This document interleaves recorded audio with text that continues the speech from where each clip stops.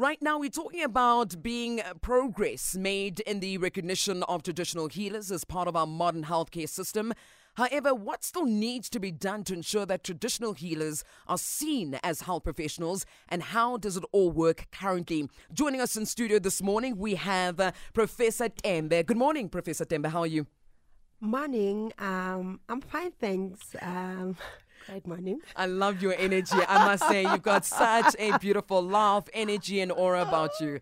Love it. Thank you so much. So, Prof, let's talk about how are we honestly progressing in terms of integrating traditional healers into modern healthcare systems? Basically, we are progressing very well. We are launching a workshop on the 25th of this month. We are doing the standard operational procedure, meaning that all the African practitioner, they need to have your patient card, your doctor's note, your referral book, your receipt. Should you go to their consultation room, you need to have that. Now, can we also just talk about the ways of encouraging traditional healers to implement the relevant procedures and processes and regulations that apply to all healthcare professionals?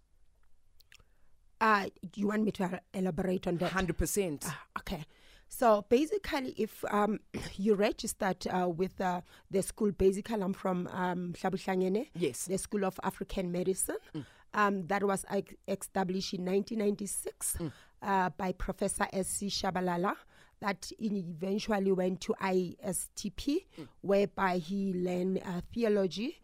And this is where it's all started, where they see a gap in African practitioner or traditional healers, that they didn't have anything that, there's a merit in it academic. Then they accredited them. We are international accredited. So this means that now I can get a sick note Yes. from a traditional healer, because now we are accredited, right? Not any traditional healer, by the way. Talk to me. Okay? So you need to enroll. So when you enroll, basically there's a system that we are using that is called RPL system, the recognition of prior learning. So you have to enroll. After enrolling, that is your diploma, that is an entrance fee, that is an entrance level, that is NQF level 6, that comes with 120 credit. We look, SACA Act, it states that we need to have your CV, your ID, so to check your academic records and so that we can do your profiling. Basically, we see, and then we start doing your portfolio of evidence. So then you can start enrolling. So the number of years that you have been practicing, we look at that, and then we actually categorize you as per the years that you've been healing. Okay. So if I have been healing for 3 years, does that mean ginali degree bachelor's?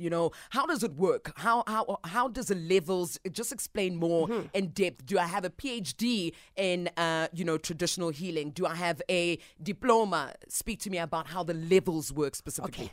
So the first level is your diploma certificate. Yeah. That is where you register. That means you're coming from the initiation school. Then you don't have anything. Then you register. We check also your background, your academics. Either you are a lawyer or you don't have anything, but you've got a metric. So we will give you that entrance level. You are not yet a doctor. So people, they will see me on a social media giving people the certificate.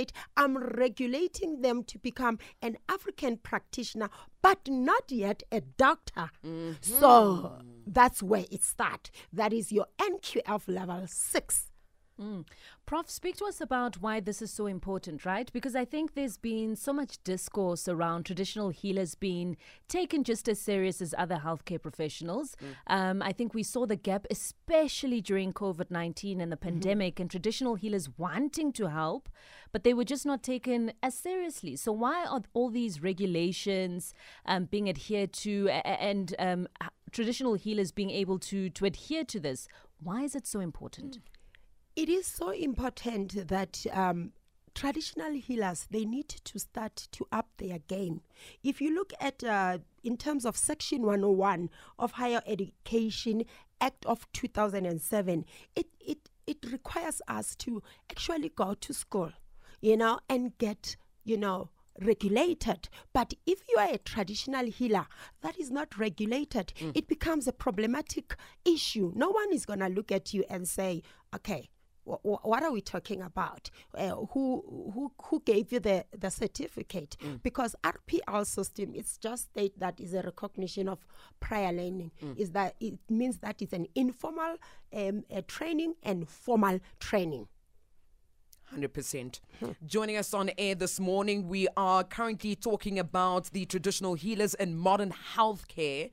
And we've got Professor Tembe live in studio. Prof, if there's anything else that you'd like to share, most especially to traditional healers who are listening right now, emphasizing on the importance and the recognition and also just the correct ways in being able to apply your gift to assisting others. What more information can you give us, and where can one apply if they would like more information with regards to what you were saying, and making sure that all is well when it comes to being able to give out doctor's notes and being eligible to be able to do so?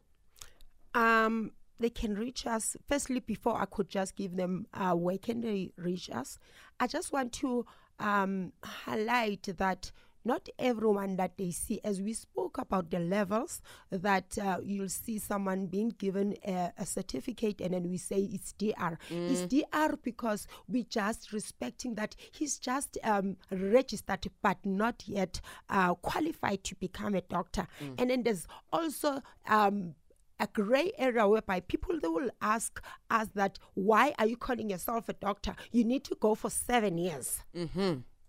You need it, that's the truth. But at the end of the day, you match the gap with the RPL system.